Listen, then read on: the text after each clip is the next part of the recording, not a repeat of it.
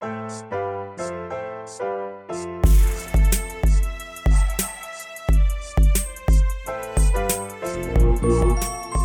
on in, on in, on in.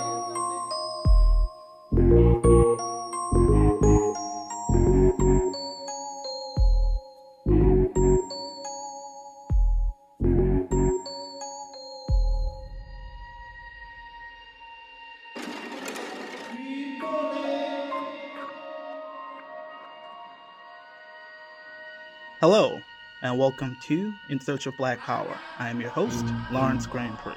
In this month of Halloween, October, we wanted to do a movie review for you all. So, obviously, horror movies are going to be big this time of year, and no horror movie was more big this year than Jordan Peele's movie, Us, the complex but brilliant psychological thriller.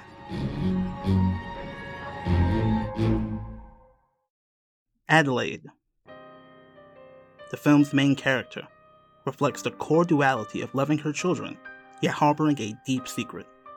At the end of the movie, it is revealed that, while it appears that Adelaide simply saw her doppelganger in the funhouse as a child, in reality the doppelganger grabbed her by the throat and dragged her into the underworld. After chaining her to a bed and stealing her Michael Jackson Thriller t-shirt, she returns to the surface and takes over her life, being left in the underworld. The version of Adelaide from the above-ground world as a child turns into Red, the person who appears in the driveway with her message around why the tethered have left our underground world and come above to end their oppression by severing the link between them and the above-ground world. In the final reveal, we learn that Adelaide and Red actually switched places the fateful day they met in the Hall of Mirrors. Adelaide, who was born in the underground, has been functioning as our protagonist in a way that underscores the arbitrariness of our social position. It suggests that each of us could have just as easily been a violent, languageless monster if we were thrown into a gross underworld instead of a series of good schools and qualified counselors' offices. It also makes us ask the question, is Red even the bad guy? Does she deserve her original place at the expense of someone else? The film forces us to confront the short-sightedness of many prejudices and us versus them mentalities. The audience is given several clues that this might be coming. Adelaide wears a t-shirt from Michael Jackson's album Thriller, the famous music video for which ends with a seemingly normal Michael Jackson being revealed to actually be the monster. The fact that her snaps to the well-known rap song I Got 5 on It are offbeat. That she cries when Red tells her story of her oppression, a sign of her guilt over what she did, dragging her other into the underworld, and that her white sweatshirt gradually turns red from bloodstains, from Adelaide's gradually more murderous behavior during the film, are all clues to the audience that she may actually be from the Tether world.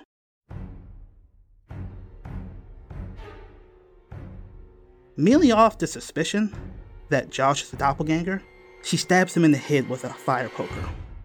She gruesomely kills one of Josh and Kitty's twin girls, with Jason watching.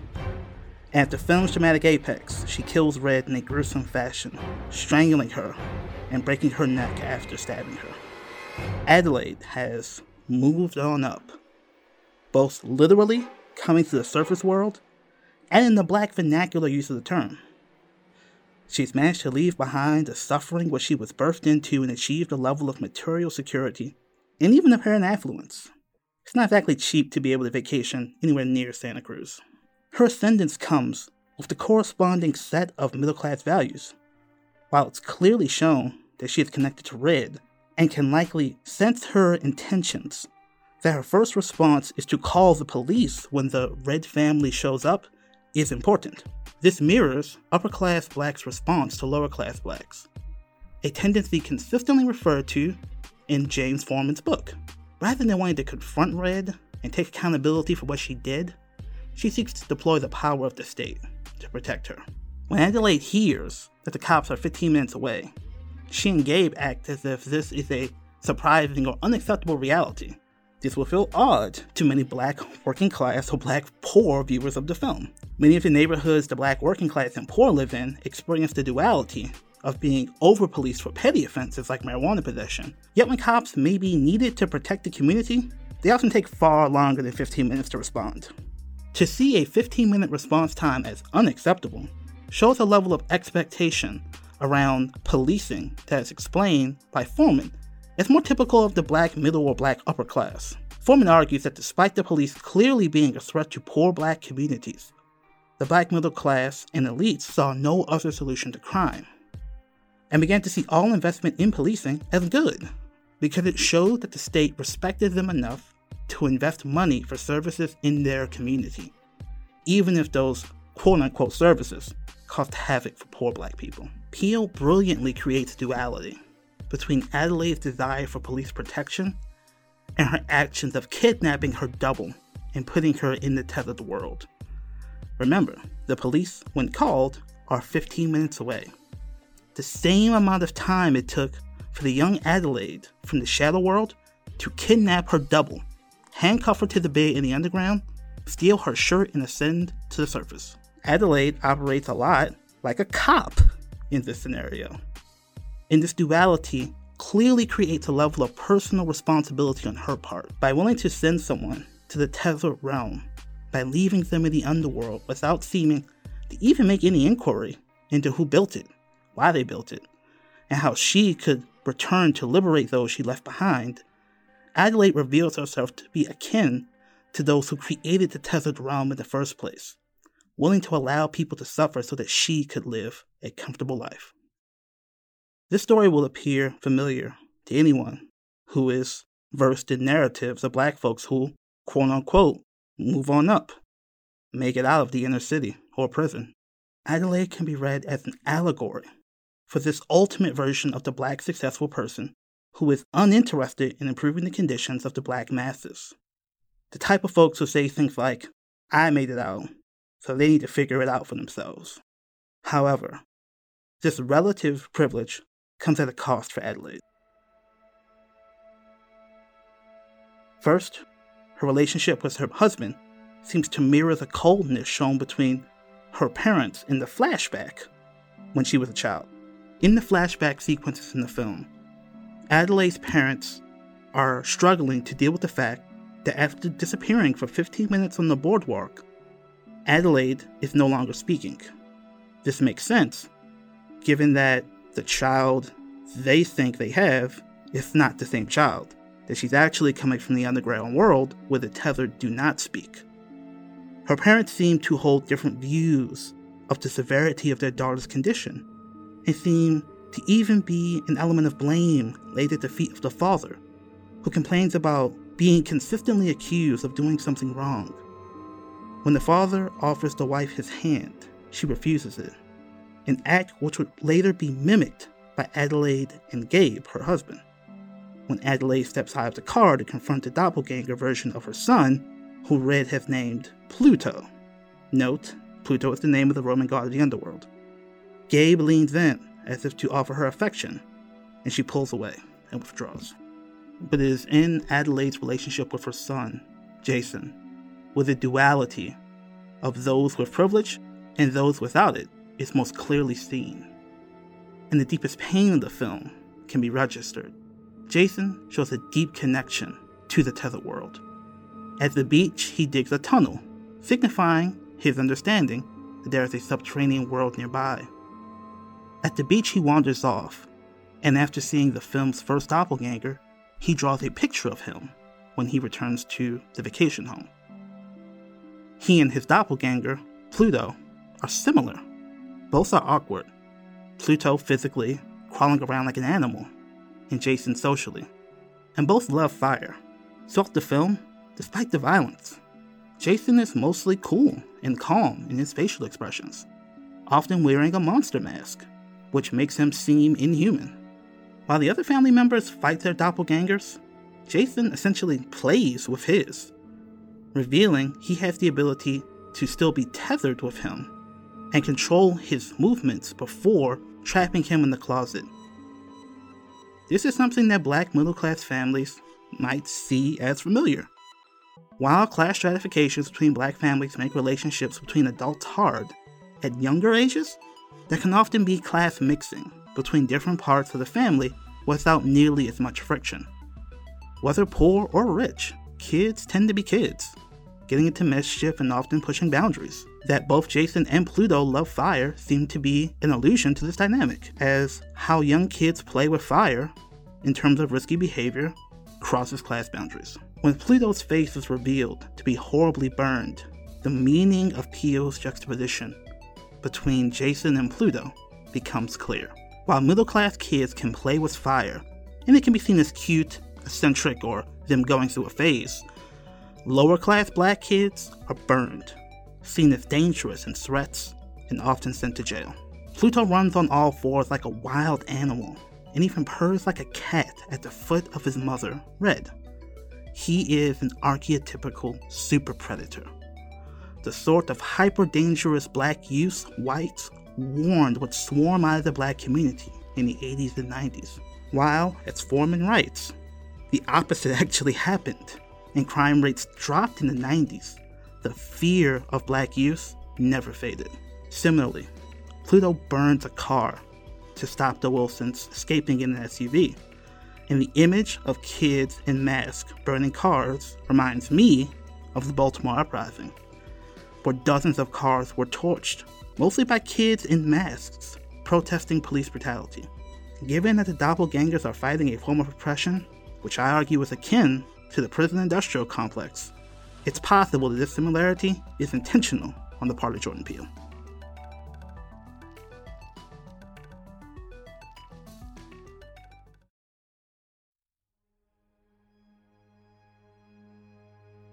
Pluto, in the current time of the film, appears to be around the same age that Adelaide was when she ran from the tethered world, creating a level of solidarity and connection between Adelaide and Pluto, which belies the fact that Adelaide has severed her connection from the world from which she escaped.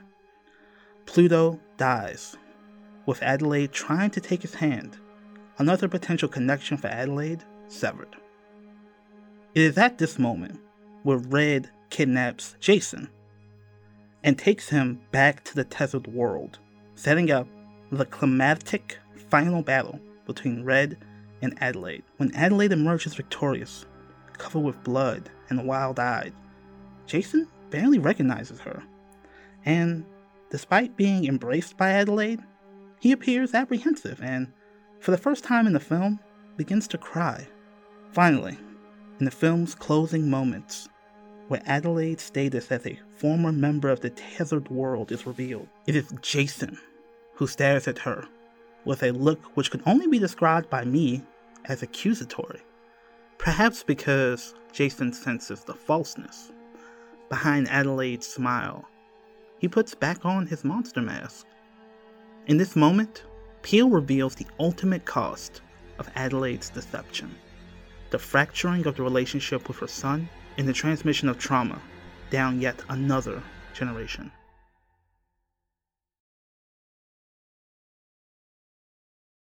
Ultimately, us is a challenge to the audience to look at themselves and find their culpability for oppression in the world. Honestly, this film would be easier for a black middle-class audience to interpret if the Wilson family were light-skinned and framed as having Ivy League educations. However, this would absolve the audience of culpability, making the Wilson sins the province of your quote-unquote bougie aunt or some self-hating black person, and not forcing the audience to see the contribution everyday middle-class or upper-middle-class aspiring middle-class black people make to systems of oppression. After all, James Foreman's book reveals that it was not just the black upper classes who were arguing for increased policing, but black homeowners and community members who were decidedly middle and working class as well. The book focuses on the enforcement of drug laws in DC, so it is literally people like Gabe who helped construct the system of mass incarceration, middle-class Howard University graduates who saw open-air drug markets, even for relatively innocuous drugs like marijuana, as an affront to their notions of upward mobility and as a bastion of potential black deviance. Today, as in the 80s and 90s, middle-class black politicians and their constituents continue to enforce tough-on-crime laws, and increased policing in the name of community protection and fear, seemingly unaware that these policies create a literal land of horrors that is our criminal justice system. Some of them even say, I was in jail once, and I made it out, so they should be fine, reflecting Adelaide's attitude toward the tethered. This movie attempts to expose the hypocrisy of the type of people who might sing along with NWA when they say, fuck the police, coming straight from the underground. A song that the film of course uses, and this is not a coincidence. Yet support a politician when they call for increased investment in policing because they fear their property values may decline without this policing. The audience is challenged to recognize the person they rooted for might actually be the bad guy, or in this case the bad gal, the whole time.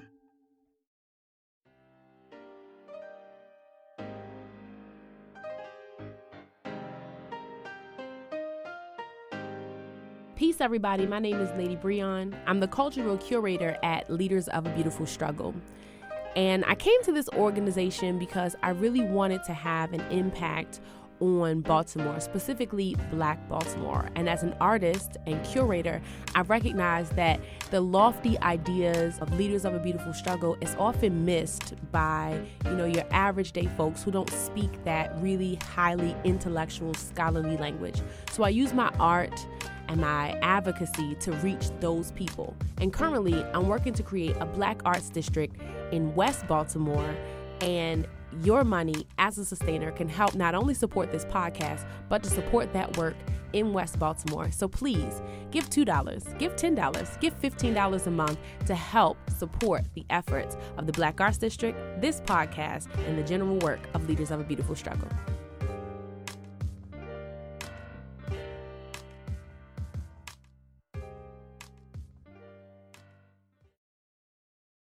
After all, in an era of being quote-unquote woke, why are so many people seemingly so easy to dismiss a violent uprising of people who, through Red's explanation relatively early in the movie, are literally framed as slaves in the tethered world?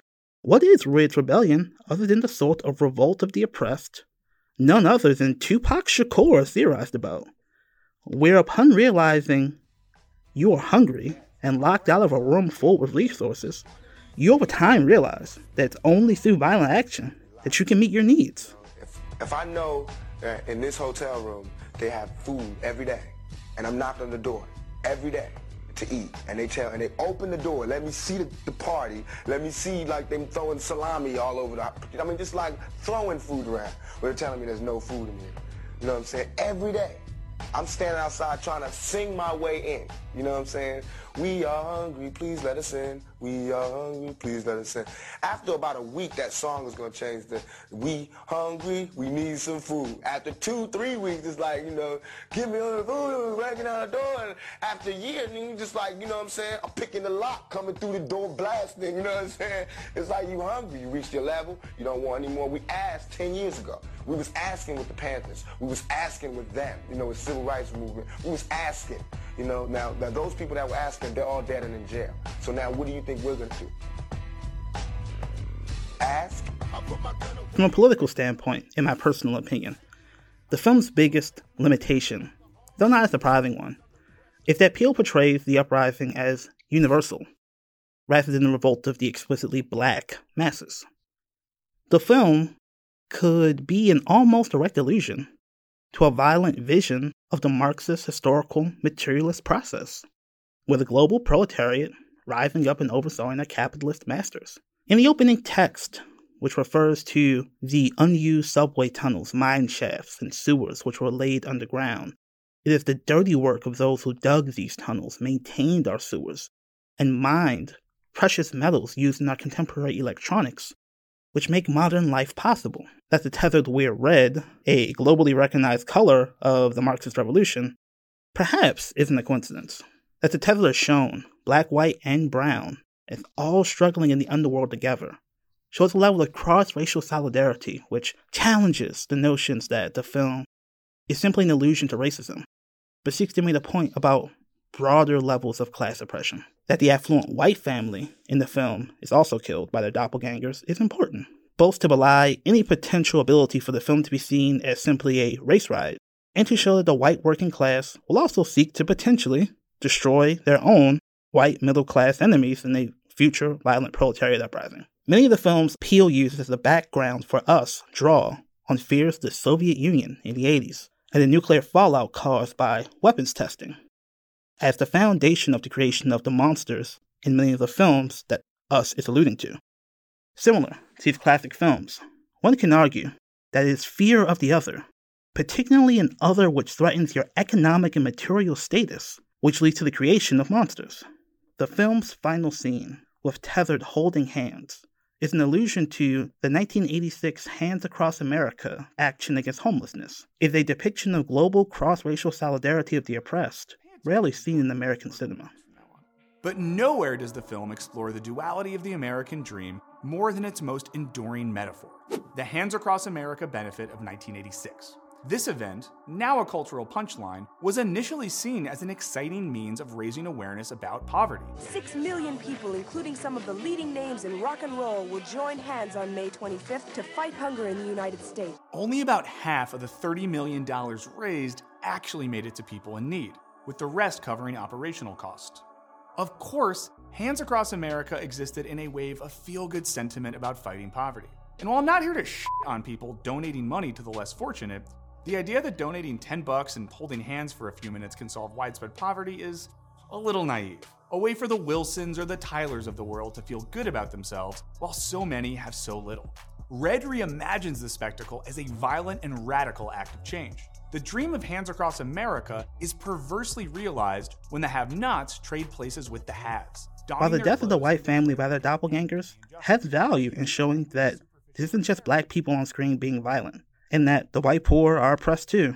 As I wrote in the book, The Black Book, Reflections from the Baltimore Grassroots, the white working class has historically sided with their class oppressors, the white elite, rather than working with black poor. In it, I write, quote, Charles Mills postulated that even in instances where it is materially beneficial for whites to align with blacks, the psychological attachment to whiteness would be seen as more valuable, and red state resistance to the Affordable Care Act proves empirically that this theory has value. Democrats and progressives often wonder why poor white Republican voters, quote-unquote, vote against their self-interest. An understanding of anti-blackness reveals that these voters are actually not voting against their self-interest, as the dominant progressive liberal framework fails to see that these interests are not just economic, but largely, and sometimes even predominantly, racial. That Peele would adopt a view of cross-racial solidarity is understandable. This is, after all, still a Hollywood film. It's easier to get a film made and get white viewers to view it if there's a level of racial unity portrayed, even if that unity is murderous solidarity. The film also has clearly religious overtones. Not only are the tethered killing people with red robes and golden scissors. Note, the scissor is a weapon with two identical parts, an allusion to the film's overarching narrative of duality.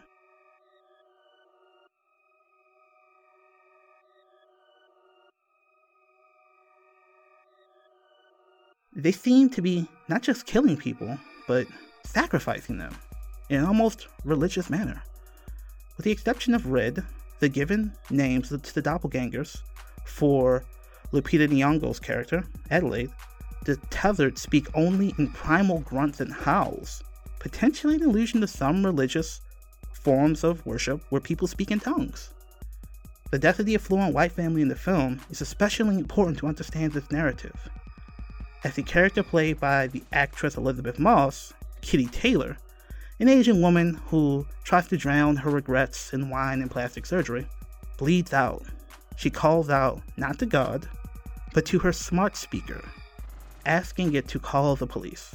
This scene shows how the police have replaced God as a metaphysical solution to our problems, supporting the point that theorists of class struggle have repeatedly made that the police serve a key role not in creating safety, but in securing the interest of capital against exactly these sorts of revolts. That the computer assistant, ironically named Ophelia, note this is derived from the Greek word Opheliae, meaning help, helper, computer assistant, you get the illusion, fails to call the police, but instead plays the classic NWA song, Fuck the Police, shows Peele's attempt to show to his audience that these new gods of technology will not save them. It, in fact, should be seen as an allusion to the Bible verse, which is repeated throughout the film, Jeremiah 11:11. Though Kitty calls out to God of technology, and even her murderers, holding out her hands to Tex, the murderous doppelganger of her husband Josh, they will not respond or hearken back to thee, as the Bible verse Jeremiah 11:11 puts it.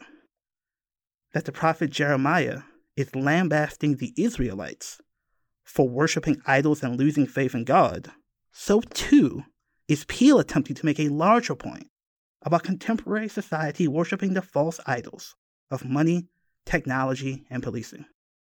And for their efforts, they are likely to end in ruin. This theme is underscored by the naming of the character Gabriel, who in the Bible is an archangel sent to foretell the birth of a savior, and by naming his doppelganger Abraham, the prophet of the Old Testament, which tells of God's violent judgment upon the wicked. Taken together, these show the depths of the religious overtones of the film, harkening back to biblical notions of judgment and damnation. These religious interpretations are not incongruous with a black elitist interpretation of the film.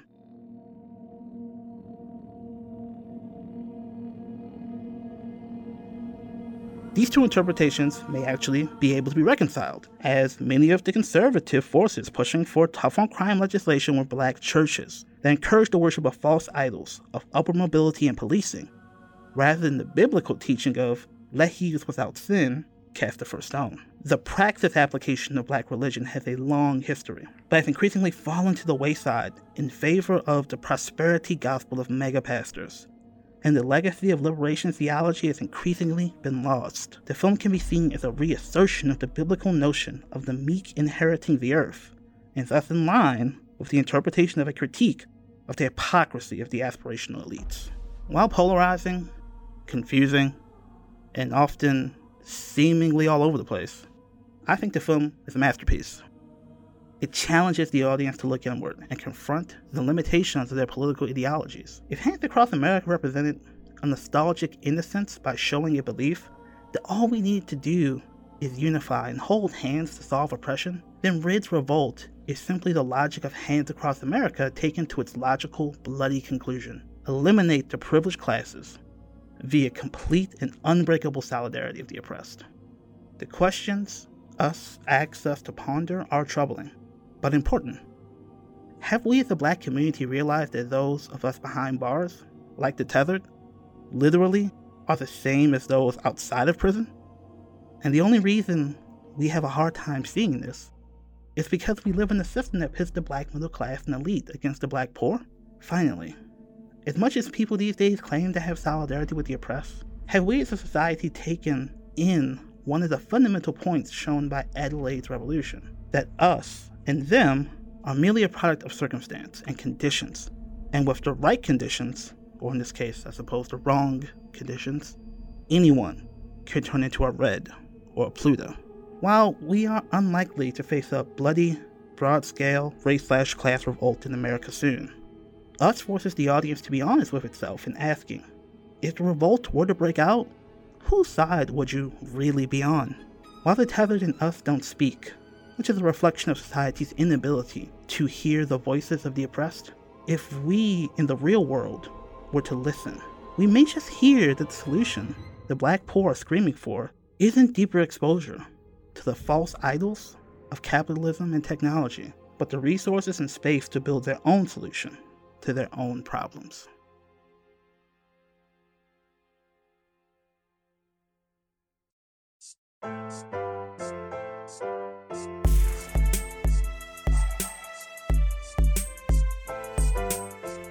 Thank you for listening. That concludes our review of Jordan Peele's Us, a very, very important film that we especially wanted to talk about now in the context of the holiday, Halloween. We hope you all have a good holiday. We do want to talk about some of the political implications of the film, as we talked about the character Jason being a young black man trying to find his way in this incredible world that Jordan Peele creates. On our website, we're taking up similar questions in the real world. How do we produce solutions for young people to have the services they need to be able to develop themselves? And we actually have a comprehensive report that we call a black paper up on our website, detailing in depth our analysis of the social service sector in Baltimore and how to actually produce racial justice in that sector. So that's the goal of New Timbuktu, to take this academic analysis and to infuse it with real-life political action. So again, you can read that paper and our full review of us and lots of other things on our website, newtimbuktu.com, and you can find out more about the institution bringing you all this dope analysis, Leaders of a Beautiful Struggle, at lbsbaltimore.com. So again, thank you, and please join us next time where we go in search of Black Power.